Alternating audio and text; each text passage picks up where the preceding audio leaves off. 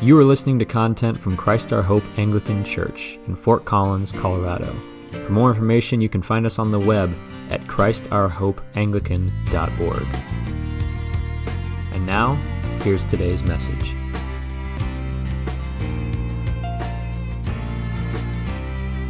Later this week, Liz and my kids and I will be hopping on a plane to go visit family in South Carolina. I enjoy our trips back to the South because I enjoy getting to see family and see those whom I love that I don't get to spend very much time with, but I also have learned to love the place. Upstate South Carolina is where I went to college, and it's where I began my relationship with Liz. It's where we started our life together, and so it's where my young adulthood was, and it has a special place in my heart. Even though I've been in Colorado for about 14 years now, there's still a part of me that feels like I'm going home when I go back to the Carolinas. In fact, there are aspects of South Carolina that I appreciate much more since I've moved out here. For one, it's so green, even in the summer. My mother-in-law has a beautiful garden in her backyard. They actually live in a spot where they've got a lot of space. And so they have a well-tended garden in their backyard with types of plants that would never survive out here in Colorado, but that bloom beautifully, or just trees with different kinds of leaves. And so I enjoy just walking back there and admiring what grows. And then even when you step outside of those well-tended areas, there is just life everywhere. There are trees that tower up. You've got tall pine trees. You've got oaks that have been there for hundreds of years. You've got all sorts of different varieties of trees and plants and shrubs and undergrowth. And that's not even counting the kudzu that tries to take over everything. And then my wife and I also, we always used to love, we lived in upstate South Carolina, so we're just across the border from North Carolina. And so if we just take an hour or so drive up into North Carolina, we can get into places that have unique climates where literally it's the only place on earth where certain types of plants grow. And you can hike and come upon waterfalls that make anything that Colorado calls a waterfall kind of pale in comparison with the volume of water that runs through them. And it is just beautiful and lovely, and there is a sense of being at home and settled in peace when I go and walk through those woods.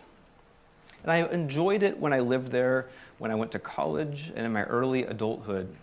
But it really took moving away for me to appreciate it fully.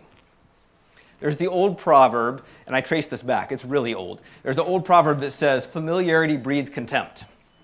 But I think just as often, it's not necessarily contempt that we feel with familiarity, it's just we don't notice the things around us when we've been living in a place for a really long time. And this can be true with people when we live with a person for a long time. We can stop noticing some of the things that are unique about them, the things that initially drew us and attracted us to them. It can be true of a place where you can actually, for a moment, take the mountains that sit on our horizon for granted because we see them every single day, and then you see them through new eyes when you have someone who comes in and hasn't seen them before, and they gasp, and they're amazed at the beauty of the place that we live in. And what is true of places where we have lived and people we have known can also be true of our life with God. We can become so used to saying, this is the way that things are, that we forget to marvel at what it is that we're saying. We don't recognize how strange things may sound to somebody who is new and hasn't been living in this life and in this community with us for a long time. Someone who has not grown up in the faith can actually help us to see things with new eyes. And this necessity of being reminded of what it is that is important to us, even though we have seen it and said it over and over again, is part of why we have special Sundays like Trinity Sunday. There is never a Sunday where we gather where we are not worshiping the Trinity. There is never a Sunday that we gather where we do not proclaim that we serve God who is revealed to us as Father, Son, and Holy Spirit, and that this is our God. We proclaim the historic creed every week, where we are announcing that this is what we believe. And yet when we say it over and over again, if we don't stop and pause and wonder, there can be times where we just don't realize what it is we're saying, how marvelous How wonderful and how strange is this mystery of the Trinity. And it is a mystery. I think it's important, if we're going to take a look at the life of the Trinity, to state up front that we can never fully understand what it means when we say that we serve one God in three persons. Because at some point, all analogies break down. Our human understanding doesn't get us all the way there, because this is not something that we have created out of a human mind. This is something that is the nature of the eternal God, who is so far and so above us that we pale in comparison to his life. Like that scene in Isaiah that was read, where he stands in the throne room of God and he can just say, "Woe is me, because this is glory and I am unclean." But when we say that something is a mystery, it doesn't mean that we don't know anything at all about it. This is a mistake that we can fall into when we proclaim the Trinity as a mystery. It could be like, oh, that means I don't need to try to understand it at all. God has revealed to us in his Holy Scripture much of his character as Father, Son, and Holy Spirit. And if we look at what he has given us, we can know it better than we would. We can remind ourselves of what we believe, and we can worship more fully and more faithfully. We're going to take a look at what he says today in John, beginning in chapter 16, where our reading was. So if you have your Bible, you can turn with me there. This passage is part of the farewell discourse, that collection of teachings that Jesus shared with his disciples in the upper room the night before his death. He knew that he would soon be leaving them. And so he's speaking of things that up to this point, as they had followed and walked with him, he had left unsaid. In fact, that's exactly what he says at the beginning of our passage. In John 16, chapter 5, "I did not say these things to you from the beginning because I was with you. But now I am going to him who sent me." And because of that, he's sharing some things that he had left unsaid up to this point. And a significant part of what he spoke of, that John records in his gospel on this night in the upper room, it was the Holy Spirit. Because as he returns to the Father, he is sending the Spirit. In verse 7, he makes that claim that is oftentimes startling to us, I think no matter how many times we read it, where he tells the disciples, "It is better for you that I am going, because when I go, I will send to you a helper." As Jesus speaks of the Father to whom he is going and the Spirit whom he will send, he reveals to us a great deal about the relationship between Father, Son, and Holy Spirit, the relationship that they share and that we are invited into. First, one of the fundamental things that we declare when we talk about the Trinity is that there are three distinct persons in the Trinity. In the passage that we just read, Jesus refers to the Spirit as He. "It is to your advantage that I go away, for if I do not go away, the Helper will not come to you. But if I go, I will send him to you. And when he comes, he will convict the world concerning sin and righteousness and judgment." And what is important here is not necessarily the gender of the pronoun, that it's the Spirit as He, but that it is a personal pronoun. It's not, the Spirit is not an it. The Spirit is a He. It is a person. And it is clear throughout the Gospels that Jesus and the Father speak to one another as persons. And it is clear here in this passage that they speak to the Spirit as well. In verse 13, it says, "When the Spirit of truth comes, he will guide you into all the truth, for he will not speak on his own authority, but whatever he hears he will speak, and he will declare to you the things that are to come." And this means that when we talk about the Holy Spirit, it is fundamentally different from many of the ways that people outside of the church talk about the spiritual things, where they want the Spirit to sort of be an abstract force that kind of happens and motivates. We want to be spiritual but not religious. We don't want to have to actually worship a person or engage in a relationship. We just want to be aware of spiritual things around us. And there really is no category where that fits into Scripture. There is no such thing as talking about spiritual things without talking about particular spirits. But it's your spirit and my spirit and God's spirit that is sent to us as a person with whom we can have a relationship and speak and talk to, who listens to God the Father and God the Son, who speaks to us. And of course, if you've been in the church for a long time, you know this. But it's easy to begin acting like the Spirit is just sort of a force that's going to motivate and maybe provide me with extra good luck. It's going to help me get through times by making me feel good, and it's going to sort of conform the world to the way that I would like it to be and the way that things should be. And that is not the God we serve. The God we serve is three persons: Father, Son, and Holy Spirit.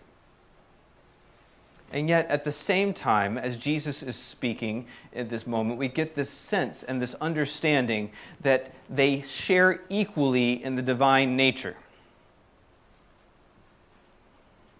Last week, when we read in John chapter 14, Jesus told Philip, "If you have seen me, you have seen the Father." When Philip made that statement that said, "If you show us the Father, it will be enough for us."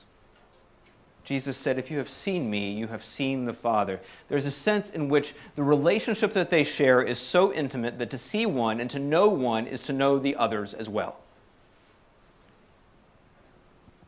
This week he makes that bold statement that it's better for you that I should go away. And this statement cannot be true if we have God leaving us and giving us something less than God.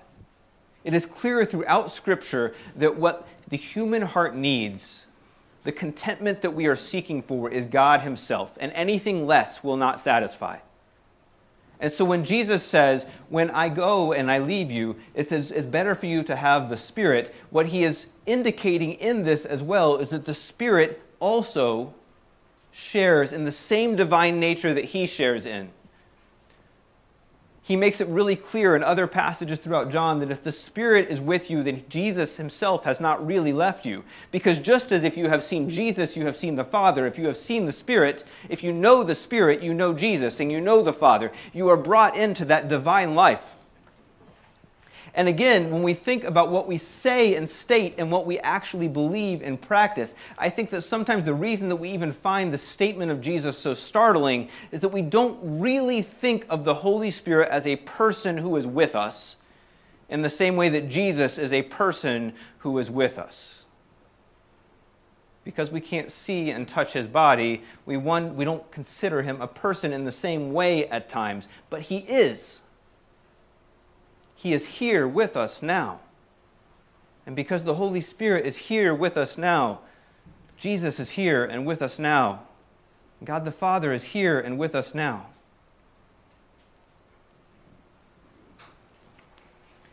So if we're focusing on the Trinity as these three persons and remembering that they are three persons who all share in the same divine nature, why do we say that there is one God? First, we do so because that is how God has revealed Himself to us. The Christian faith did not come out of a vacuum. It came out of a further understanding of the Jewish faith. And so we take the Old Testament as well to be Scripture, and we can go back to Deuteronomy chapter 6, where one of the fundamental things that God taught the Israelites is that, "Hear, O Israel, the Lord is one." We're to worship the God who is one. God has revealed Himself to us as one God, not as three gods, but as one God. But it also, as we look at what Jesus has to say, we have this evidence of perfect unity. We're not serving a pantheon like the Greek gods, where they have different wills, where one wants one thing and one wants another thing. I read the Iliad a couple years ago, and in that story, of that classic Greek story, part of what's going on is that the fights between the gods are being played out among human beings, where one wants one thing, another wants something else, and they're fighting and setting their wills against one another, using humans as pawns to sort of make that happen. And this is not the case with the God we serve, because they are perfectly unified in purpose. And that purpose that is revealed to us is to glorify God. Verse 14, in the passage that we just read, verse 14 in chapter 16, it says, He will glorify me. This is what the Spirit is going to do when Jesus sends him to us. He will glorify me, for he will take what is mine and declare it to you. The Spirit works to glorify the Son. But if we flip back in a couple other places in John and we see the way that Jesus has talked throughout the book of John, in chapter 8, verse 54, Jesus says, If I glorify myself, my glory is nothing. It is my Father who glorifies me, of whom you say, He is our God. God the Father glorifies the Son. So God the Father glorifies the Son, and God the Spirit glorifies the Son. But then we can also take a look at chapter 12, verse 28, where Jesus says, And for this purpose I have come to this hour, Father, glorify your name. The Son is working to glorify the Father. We can look at chapter 13, verses 31 and 32. It says, Now this is the Son of Man glorified, and God is glorified in him. If God is glorified in him, God will also glorify him in himself and glorify him at once. And there's a lot of the word glorify in a very short period of time. But essentially what it's saying is that the work that God is doing to glorify the Son is doing that so that the Father himself will be glorified. There's this unity of purpose that we keep on seeing. We keep on coming back to this idea that God is working for his own glory. In chapter 17, one more. Chapter 17, verses 4 and 5, he says, I glorified you on earth, having accomplished the work that you gave me to do. And now, Father, glorify me in your own presence with the glory that I had with you before the world existed. God's glory has been eternal. Isaiah got a glimpse of that when he stepped into that throne room. And it is God's purpose to work continually for his glory. This is part of what it means for him to live. And the Son glorifies the Father, and the Father glorifies the Son, and the Spirit glorifies the Son so that the Father might be glorified. And there is this perfect unity of purpose of Father, Son, and Spirit all working for the same thing together. And yet, at the same time, there is an order to it. In chapter 14, verse 10, when again, we're making that response to Philip, do you not believe that I am in the Father, and the Father is in me? The words that I say to you, I do not speak on my own authority, but the Father who dwells in me does his works. The Son does not say anything apart from the Father. He submits to the Father's will.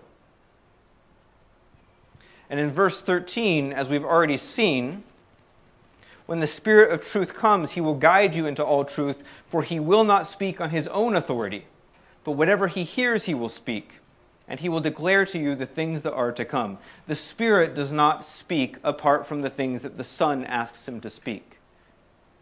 And so we have this perfect unity of purpose, this perfect unity of will, while also having order within the Trinity. And even though there's these different roles, there's these different persons fulfilling these purposes, they share everything. Verse 15 of what we just read, Jesus says, all that the Father has is mine. Therefore I said that he will take what is mine and declare it to you. So the Spirit is going to take what belongs to Jesus, because Jesus can talk about what belongs to him in the same way that he would talk about the things that belong to the Father. Because everything that the Father has, the Son has. And then everything that the Son has, he's also going to give it to the Spirit. And so everything that the Son has, the Spirit has. There is this perfect sharing among them, this perfect sharing, and this while we still have the diverse three persons.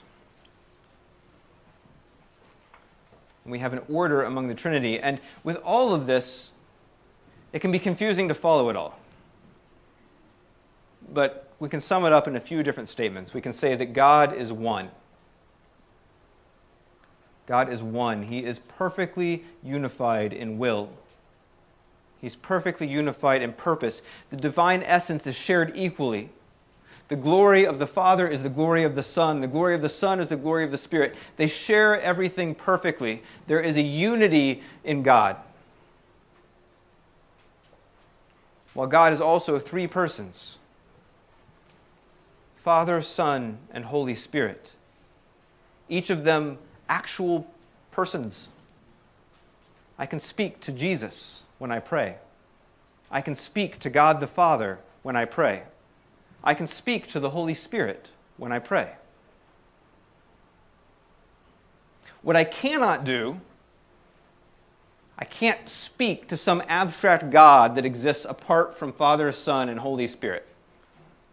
There is not some divine essence that is apart from the Father, the Son, and the Holy Spirit that they just sort of share in and participate in as if it's some sort of sea that they're all swimming in.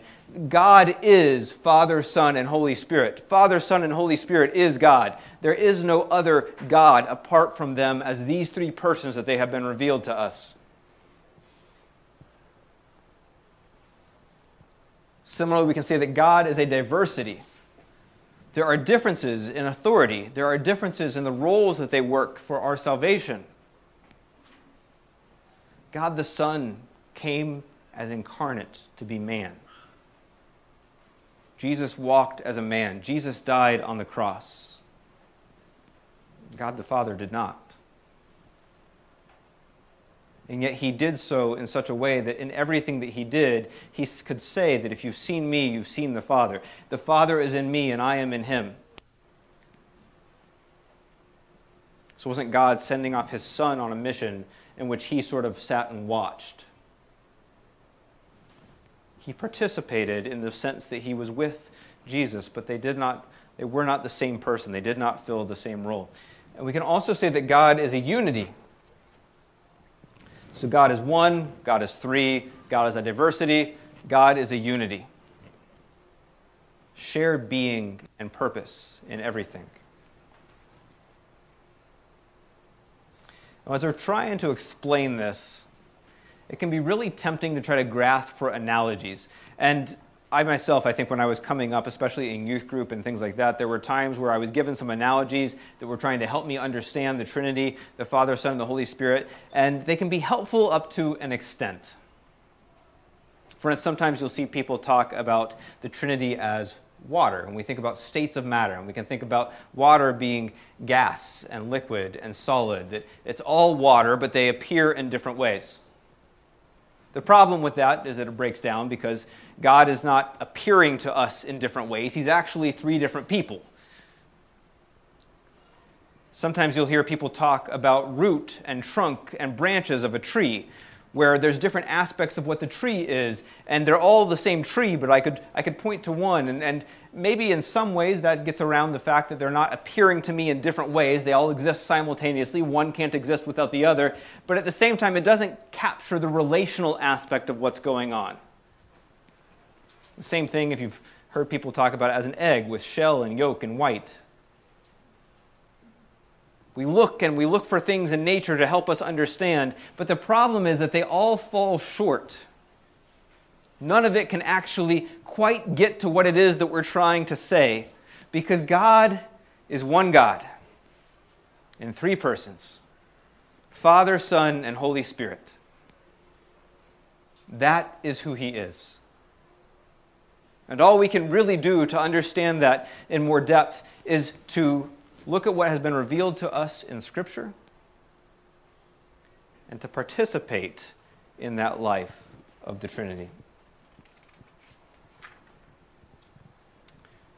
Which that gets to the heart of the matter, which is why do we spend even time talking about this? I know that for some people, when we talk about things of theology, when we talk about things of mystery that are hard to understand, part of the inclination can just be, what does it really matter?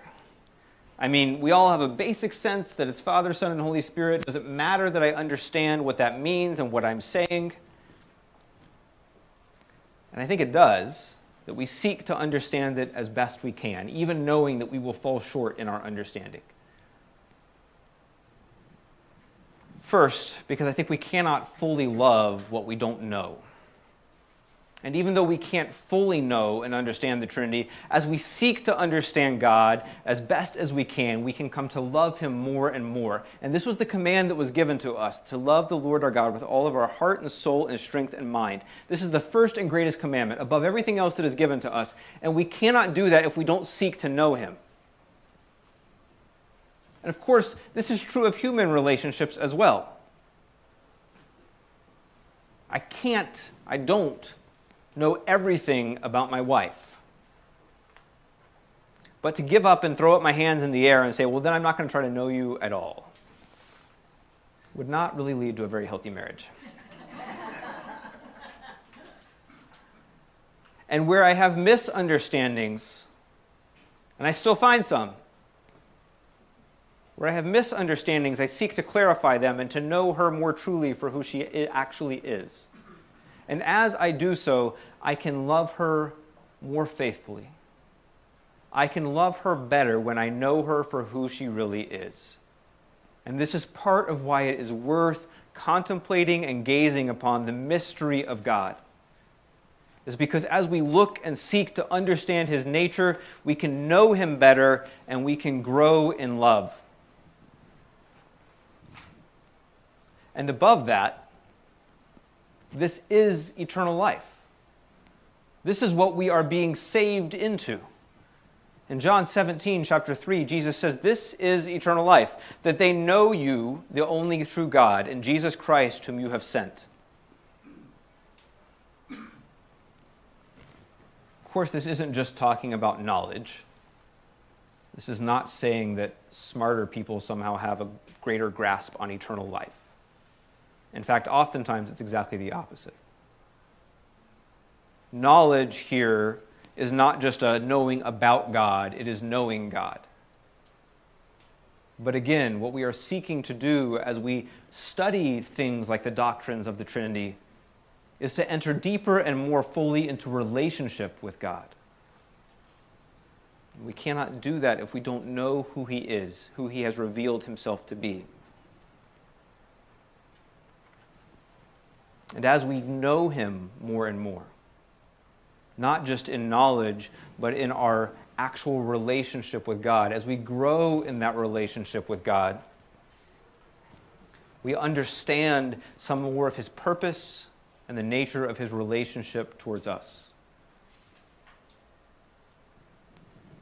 As we looked at the book of Revelation and we looked at those passages of worship in the book of Revelation over the last several weeks, one of the themes that came up more than once as we were looking at humanity coming and worshiping before the throne of God, and that this being part of our purpose, is that I quoted that passage from the Westminster Catechism. This is my third time now. That the purpose, chief end of man, is to glorify God and enjoy him forever. And when you understand the nature of the Trinity, you understand a little bit more of what this actually means. Because taken on its own, with the way that we use that language and the way we think of people, if I said that your purpose was to glorify me, that really, first of all, it's not. Let's make that really clear.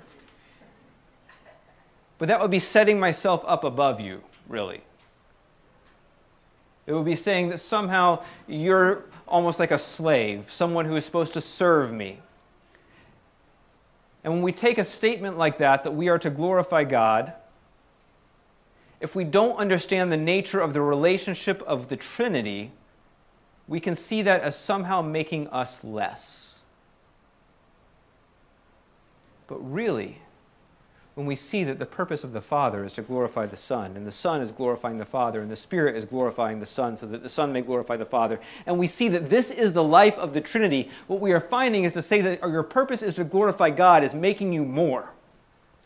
Because it is inviting you to share in that eternal life that they have had and shared forever.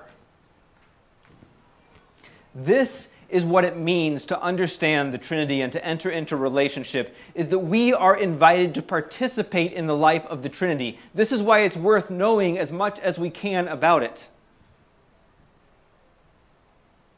Because salvation is not something that is merely forensic. It's not just a legal decision that says you were guilty of your sins, and now because you are saved, you are not guilty of your sins.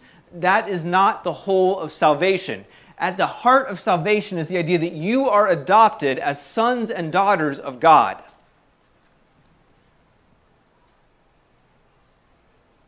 Hebrews says that Jesus is not ashamed to call us brothers. We are invited into this life of the Trinity.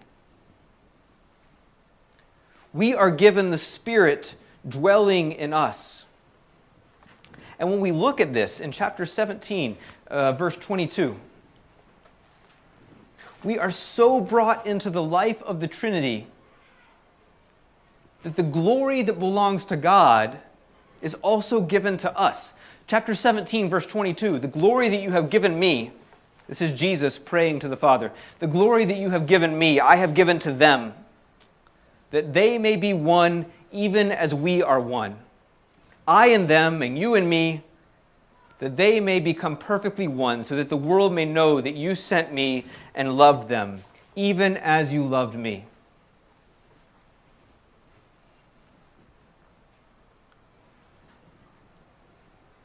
One of the great saints of the early church, St. Athanasius, put it this way, that Jesus became man so that we may become God.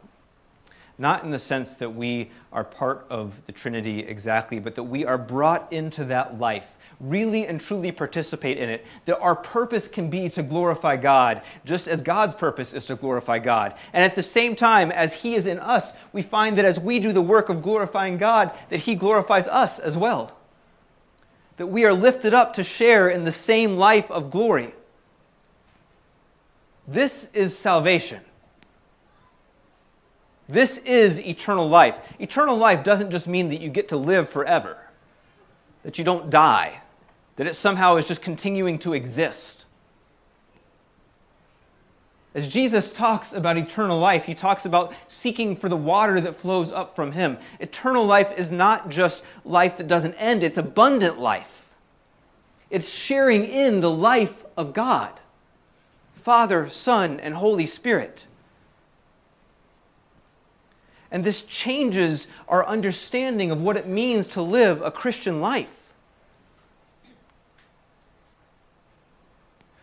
When Jesus says, "If you love me, you will obey my commandments," this is not just some sort of manipulative statement to get us to act in a certain way. It is, at its heart, part of the invitation of what we are to be as Christians, that we are invited into the life of God. We have the Holy Spirit dwelling in us. And so we will conform our life to what it means to look like the life of God. Obedience isn't trying to somehow be a killjoy. It is leading you into the ultimate joy of sharing in the eternal love between the Father, the Son, and the Holy Spirit. And this means that when we go out with the message of the gospel, it doesn't stop at, "You're a sinner and God can forgive you." That's true. But what's at offer is something that is so much greater. It's not just avoiding and hiding from death. It's entering into the life of God and sharing in it forever. And so this encourages us to live in a way that is consistent with understanding that I participate in the life of God. This is where Paul goes over and again when he talks about moral commands. What he reminds people over and over again is you participate in the life of God. Be careful what you do with your body. Remember that this is who you are. You are connected to the Father, the Son, and the Holy Spirit because the Spirit dwells in you. Live like it. And carry this message to the world that is so hurting and in need. Tell them that life, real life, is on offer by God. Participation in His life now and forever. We get to carry this forward not as just some sort of shameful message of you've messed up and there's a way out of it, but that God wishes to raise you up into His very life. This is why we seek to understand who God is. is because he's inviting us into that life. And it is good. It is good beyond what we can imagine on our own, but it's real. And it's on offer to us. So, church, remember what is being given to you. Remember your salvation. You share in the life of God if you have the Holy Spirit in you. Each day, live like it. When you make choices about what to do and what to not do, remember that you share in the life of God. When you decide whether to talk about salvation to somebody, to share it, to spread this message, remember what you are offering them. God has said you too can share in this life, abundant life, life everlasting. Know who God is and remember who you are. And let it be seen in everything you do. This sermon is an audio ministry from Christ Our Hope Anglican Church in Fort Collins, Colorado. If you are in the area and would like to learn more about how you can worship with us in person or online, please visit us on the web at www.christourhopeanglican.org.